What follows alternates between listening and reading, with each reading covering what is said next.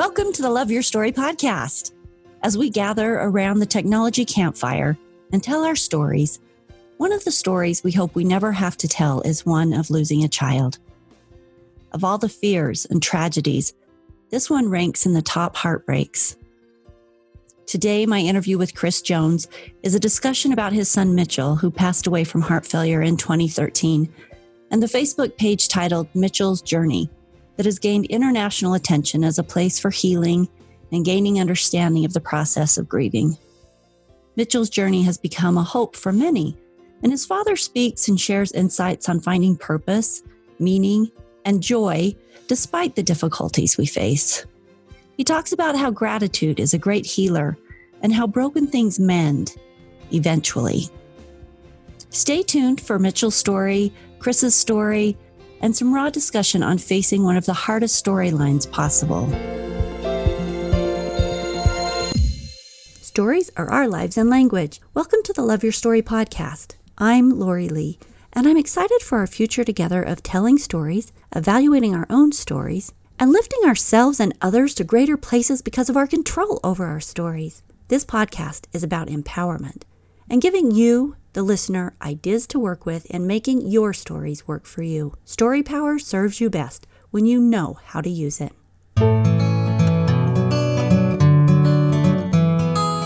Vicki Harrison said, quote, "Grief is like the ocean. It comes in waves, ebbing and flowing.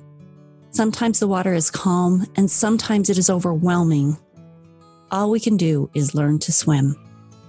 Unquote. Chris, I'm excited to have you on the Love Your Story podcast. Welcome.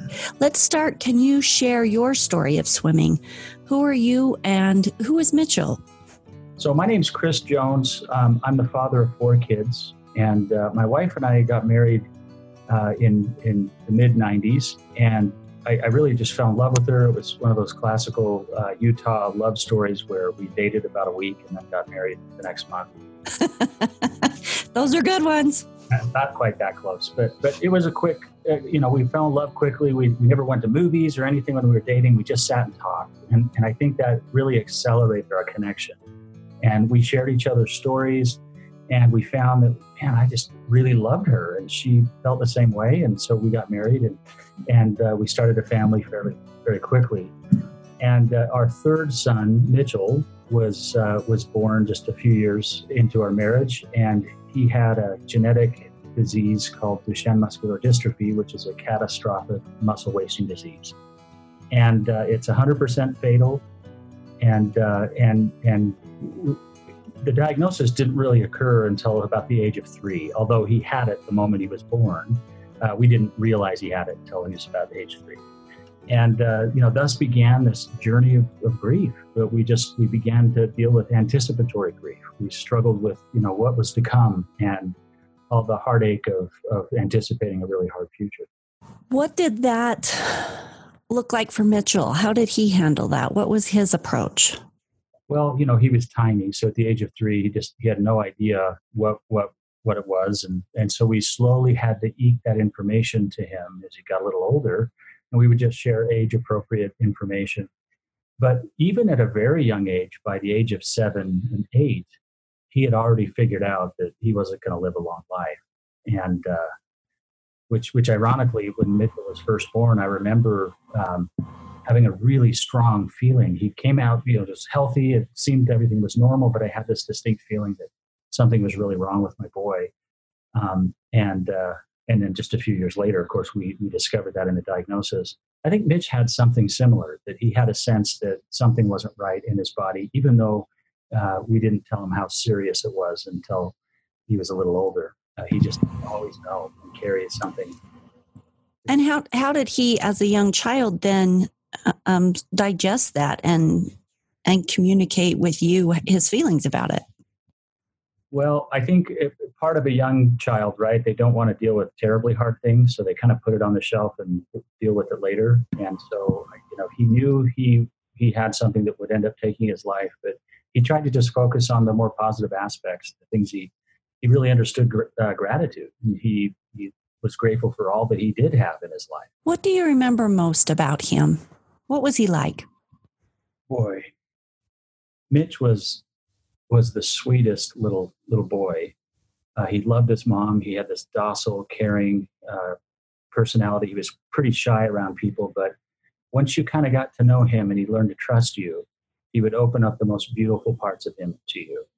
And, he would talk and say the cutest, most insightful things that we didn't hear our other kids talking about. He just seemed to have a level of introspection and insight that was just a little uncanny, a little beyond his age. And that was really fun. And, just listening to the things he would say. One time, Natalie was driving in the car to go to something, and Mitchell looked out the window and he saw a big billboard that said homes for 124 and up. And he said to his mom, he goes, "Mom, I can afford a house. Maybe I should get a house like next week or something like that." And she just giggled and she says, "No, that's $120,000, not $120. And he just kind of closed his eyes and said, "Oh, darn it." He really loved independence and really treasured, opportunities to save and earn things in his life. And I think that was another really cute aspect of it.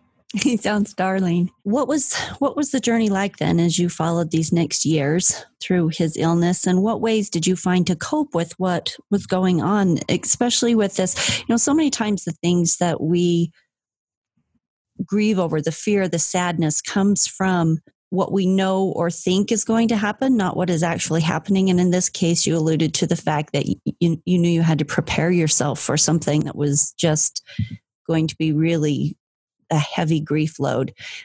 What did that path, what was your story through this space? Well, at the time of our son's diagnosis, the internet was still a little immature and there wasn't a lot of information out there. And what was out there was sort of fragmented, and, we weren't quite sure what was credible or not. But so I ended up going to the bookstore and buying a lot of books and ordering books that would teach us about the disease. Natalie didn't really want to focus on what was coming. She just wanted to focus on today. And I totally respected and understood that. Me, on the other hand, I bought a book called Realities in Coping with Progressive Neuromuscular Disorders. And, it was a book by doctors for doctors. So there was no sugarcoating. And I just remember sitting at my kitchen table late at night after everyone had been to sleep and just weeping. We all deal with grief so differently. I really respect your wife's approach of living in the present and not missing any moment with him while he was here. And also totally understand your approach of wanting to have some idea what to expect. And I like that you bring it up simply because it exemplifies how we all have a different path in grief and dealing with these things. And we each just need to find what they are. As you share your story, and I know you go around and do some speaking as well as sharing on your website, you've got blog posts, you've got speaking, you've got ways that you connect. I'm sure you find this same thing, that as you interact with people, that there are a huge variety of ways that people have to learn to deal with this sort of thing. Absolutely. Yeah, everyone deals with it differently. And I think the key to dealing with grief and co-managing grief between you and your significant other and your family members is just respecting their process. And, even to this day, after Mitch had passed, we have different ways of grieving, and we just give each other the space to do that. So one of your ways of grieving, I believe, was creating this webpage or this Facebook page. Can you tell us a little bit about what that page is and how it helps you in the grieving process and what it does, the people you connect with?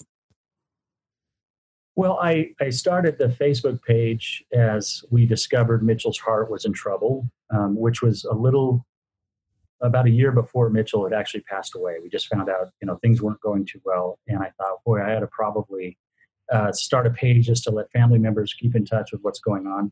I'm not the type to go email everybody and presume that they're interested in knowing every little turn and corner for our family. And so, that started out as a little quiet page of maybe 80 people have joined it, family members and a few close friends. And then as Mitch started getting sicker, I started I was opening up a little bit of what was going on inside my mind and heart, trying to process the information that was going on.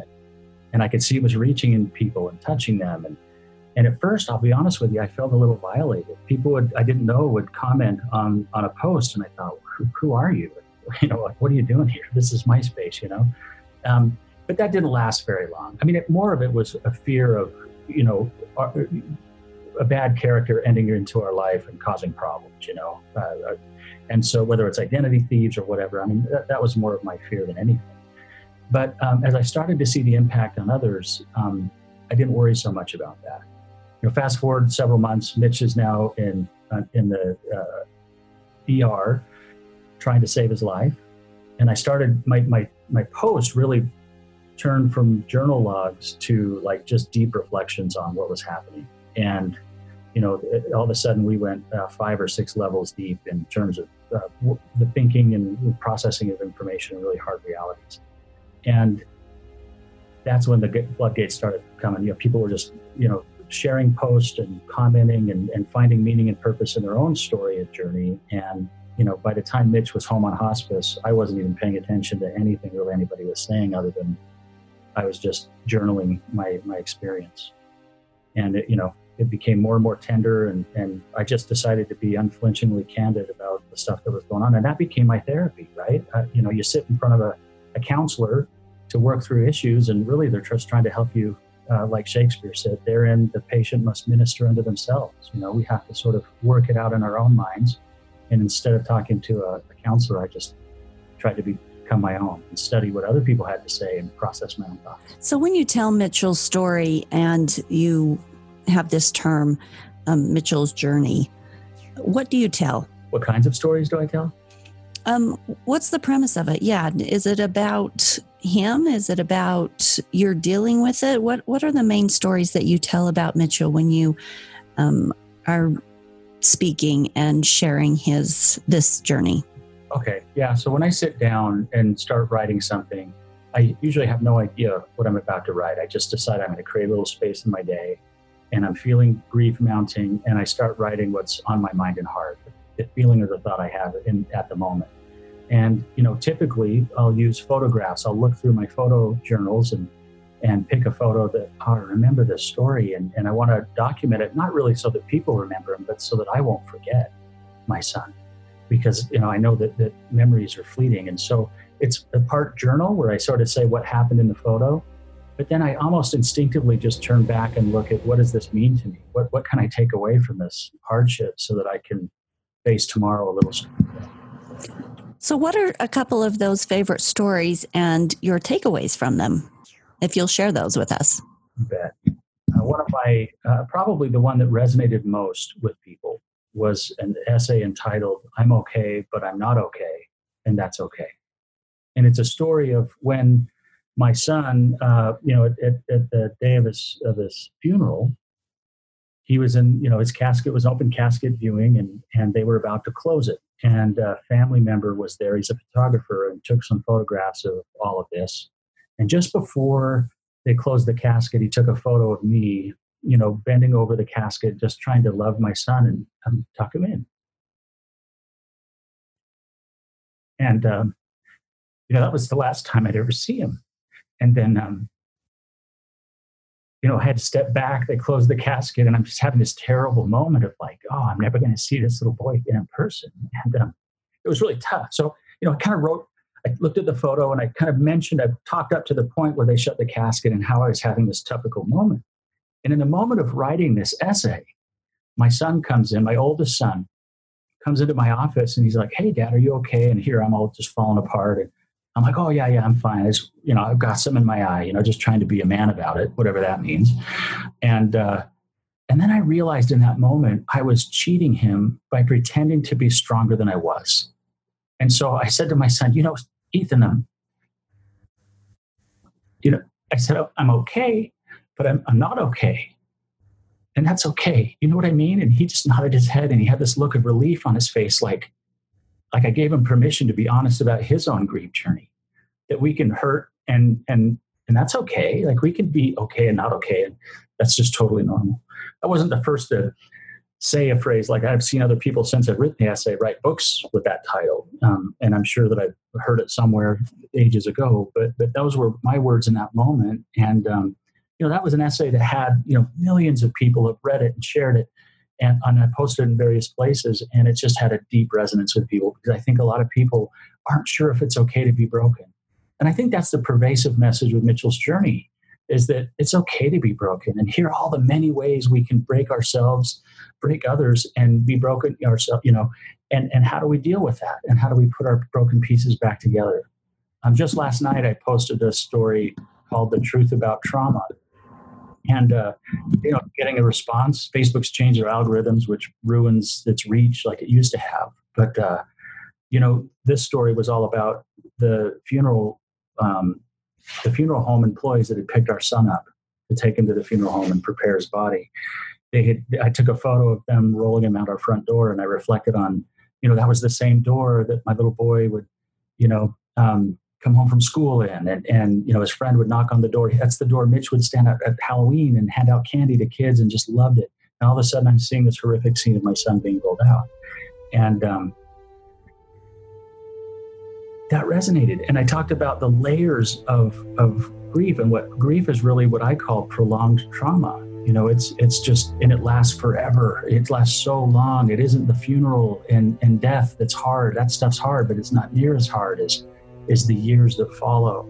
And a lot of people are currently responding saying, that's exactly how I feel. So in a way, those stories tend to surface what people are thinking, but they don't know how to quite say.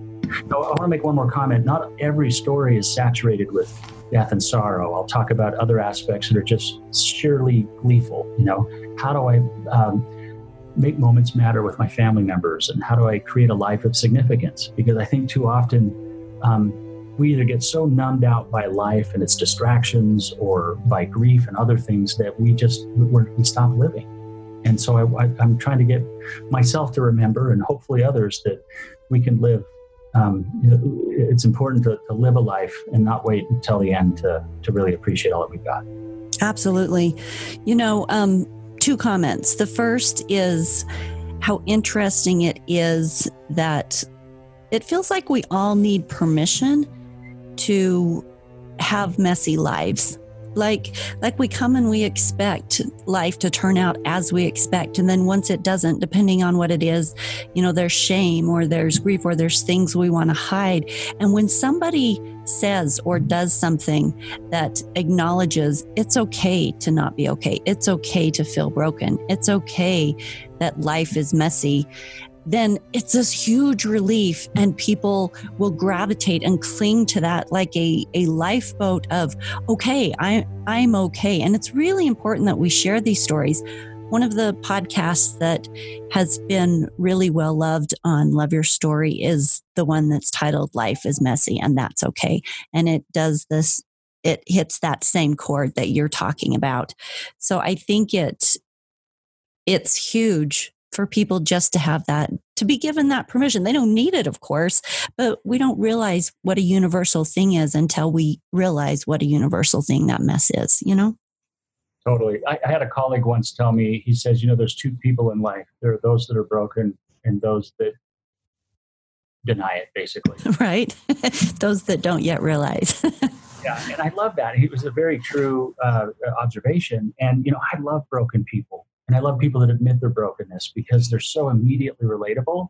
And those that pretend, they probably show a little more brokenness than they realize. And I love it when people unmask, because that's when we start making real progress, personally and everywhere. Well, and that's when we make the real connection, that vulnerability of our real human experience, filled with the griefs and the disappointments and the struggle and the falling down and the standing back up. That's when we relate to one another, because everybody does it in their own way. So the second thing I wanted to come back to or have you expound upon was this idea of living forward, this idea of posts that you make and ideas that you are a proponent of regarding being present with the people that are here and loving them and taking every opportunity to create these beautiful things, because we don't know how many moments we have left with the people we love. Can you speak to that? Well, yeah. And, although I'll often talk about the importance of being present in the moment, I also recognize that me being human also struggle with that to this day. It's so easy to get wrapped up in things and get caught up in routines and ruts that we just we numb out and we stop really living. And And so, yeah, I feel strongly that if we can find ways to break out of those routines in life and create moments that matter, then I think everybody's life's enriched. And some people pull from some of the stories ideas that they can do to increase their engagement. But, it's a struggle. And I wouldn't pretend that, I've got that figured out and mastered. I mean, it's some days you come home from work and you're still struggling with stuff at work, and it's hard to be home when you're home. Do you know what I mean? So how do you do it? Do you have some go-to tools that remind you to be present and create important moments right now? Well, I think it's a function of mindfulness. I mean, you really just have to keep it top of mind, and keep yourself in checks and balances. And oftentimes at the beginning of the week, I plan out my week and say, what am I going to do that matters this week? What connections do I want to enrich with my family members, whether it's my sons or my daughter or my wife? And we also call each other out. If my head's in the clouds, my kids will say, Dad, stop it. Hello, I'm here, and they do it in a cute, funny way, but it gets to the point of, we can remind each other gently that it's important to put the phone down or to, put work aside and really focus on the opportunity. But you have to be mindful. It has to be deliberate. I like the idea of us helping each other in our spaces, being that reminder. One of the things that I am a proponent of, and this was early on in my 20s, that there was this discussion or aha moment, and it was about creating relationships with people, particularly with a significant other, somebody that played a really important point in your life, and how often life just gets in the way and you're doing things, and so often what pushes people apart in a primary relationship is something along the lines of neglect or not getting attention or not having date time and, that type of thing. And the idea I guess it's just the idea that came up was, if we just spent 15 minutes every day thinking of that other person, something that we could do for them, being creative and just taking the time to think about what we could do for that other person that day. 15 minutes is all. And maybe you can think of it in 5 minutes, but just that little bit of time, and in a 24-hour time slot, that's nothing. And when it's your most important relationship, how can you not feel good about investing that tiny percentage of your day into what can I do for them, or how can I connect with them, or how can I build on that? And it's just a tool that if you worked into your routine, would be really powerful. And you could adjust that for whatever your life looks like. But that's one of those techniques for just being present and aware and investing and building the relationships in front of you.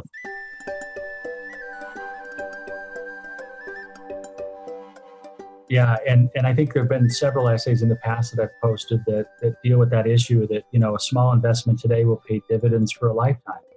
And it is, it's not just the relationship, the contemporary relationship, but it's locking down memories that are really treasures that'll bless your life for your entire life if you'll just spend the time now to be mindful in the moment. Oh, I love that. I really, really like that. So it's been said that the hardest part of losing someone isn't having to say goodbye, but having to learn to live without them. Always trying to fill that void, the emptiness left inside you when they go. What do you think of that thought? Totally agree.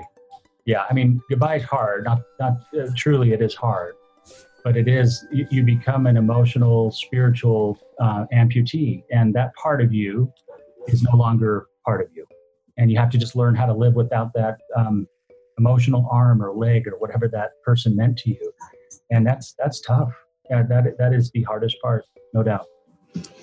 So if people want to follow your essays and reach out to you, how are the ways that they can do that? They can subscribe to the Mitchell's Journey Facebook page. I have a website, mitchellsjourney.org, where there's a lot more resources and a much more dynamic environment there that they can subscribe to, the essays and get notifications when they are posted. How long do you think that you will keep this going? And is the website and the Facebook page part of what you do to deal with your grief? Yes. Mitchell's Journey, the the Facebook page, the website, and my foundation, Mitchell's Journey Foundation, is really a central part of my grieving process. And how long it will last will be as long as it helps people. I don't see an end. Maybe perhaps one day it may, but I don't see it right now. I just want more memories to share and feelings to process, and I think it can help people along the way. So tell me about Mitchell's Foundation. I'm not familiar with that. Okay, so Mitchell's Journey Foundation is something we started about a year and a half after our son passed away, and we really didn't want to be another one of those, bereaved families that starts a foundation that fizzles away quickly, or whatever. We saw a clear and present need to serve not only the community that my son was a part of with Duchenne muscular dystrophy. We began to see that there was a vast opportunity to help many people, whatever their situation was. And so Mitchell's Journey, if you think about it from a spectrum, on the one hand, we create inspiring stories that help people process their own journeys in life. And that's a vast majority of what we do. We also provide tools that empower family members to make moments matter, to strengthen relationships, to develop skills and insights and a profound sense of hope. So these empowering tools we create. We also raise awareness through our outreach programs. That was actually a natural consequence of my post, also create awareness of DMD. We have some community programs that are local that help families with DMD. We have events like a movie night every December. We invite these DMD kids to come in and just feel really special that night, invite their friends to see a movie, and other programs, runs and such. And then lastly, we serve local families where certain programs don't meet their needs. If they need a bathroom renovation to help fix, to make space for a wheelchair. If they need a wheelchair ramp, we partner with AGC of Utah, Associated General Contractors of Utah, and they've been awesome to help us build ramps for families over the years. Those are the spaces that we try to fill. The vast majority to the general public, it doesn't really have much to do with DMD, but we'll never forget and try to serve the families who are affected by the same disease our son had. Wow, you are doing so much. Oh. Nice job. How are you doing with your grief at this point? How long has it been since? It's been 5 years, right? Since he passed? Yep, it's been 5 years. How are you doing? I think on balance, better than I've ever been in the past. I used to feel like my lungs, like I had the flu for the first 3 years because I would weep every single day and my diaphragm was literally fatigued. And, about year 3, I didn't weep every day. And I wept a couple of times a week. Nowadays, there have some pretty profound moments a couple times a month, but for the most part, I'm able to look back on those moments now with a deep affection, a little sorrow, but a lot of understanding. And I think that's where I'm at right now. But again, maybe tonight I'll freak out and cry a lot. The process is messy, isn't it? It is, and it's not linear. And deeply personal. Yeah. Thank you for being here today. Do you have any parting thoughts or stories or advice, something you'd like to share as we close up? Well, I think the thing I just want to tell people that hurt is that, I've written many times on some of my posts that, after all that's said and done, the journey of grief is traveled by one. And nobody can carry that grief for us. But we can walk together and maybe not feel so alone. But at the end of the day, it's a lonely journey. And I hope that those that hear Mitchell's journey and read Mitchell's journey find some solace and peace and able to pick up their own broken pieces and put them together. I love broken people. We're all broken, and I want to help. Thank you. One of the things that I want to say about, quote, broken people is that I'm one of those broken people. We all are. We are all those broken people. But the thing, for those that stand back up, for those who keep learning and trying and doing, we end up with people like you who are engaged in the arena, who are creating good, who are taking something that's difficult and finding the meaning and purpose behind it, creating something bigger than what it could have been and becoming something bigger than what you would have been without it. And that's the beauty of the pathway for all of us along this broken and messy road, because it's us becoming. It's just us becoming beautiful. Broken people are beautiful people when they stand up and keep trying to understand and find meaning and learn from where they've been. Love that. That's beautiful. Thank you for being here today. Thanks for having me. Appreciate you sharing your story. Mother Teresa said, "It's not about how much we give, it's how much love we put into giving." My discussion with Chris today is very much about love and giving and grief and dealing with this process of messy living. But one of those things that he is really an exemplar of is giving. When people are down in the arena and they choose to stand back up, and what they take with them is something that in their process, they are also building and giving. These are the beautiful, beautiful spaces that personally I want to applaud and that I stand in awe of, and that I am so impressed with us as people learn and grow and create something better out of our hurtful spaces, how much love we put into our giving. And oftentimes that love comes from a space of empathy, of understanding what it means to be down and wanting to help other people go through those difficult spaces that we know we all have to go through. That's where I come from with the Love Your Story podcast, not wanting others who don't love their story to have to recreate the wheel, but instead can use my reframing processes or my discussions and awareness on how to create the stories they want moving forward, how to look inside their own heads at the negative stories that are going on and reframe those into a space of positivity and support for themselves. All of these things are ways that we move forward and create goodness. And I applaud Chris for what he's doing with Mitchell's Journey, and send my love and support and energy out to him on his journey.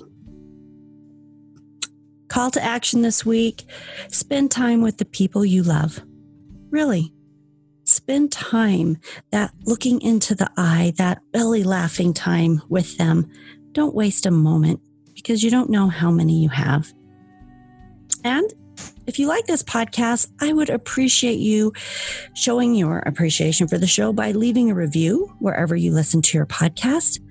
And also remember, the website, loveyourstorypodcast.com, is always available for you. It has all the episodes, the show notes, and the show notes for Chris and the Mitchell's Journey Foundation, and all of his links, ways to contact him, will be there on the website.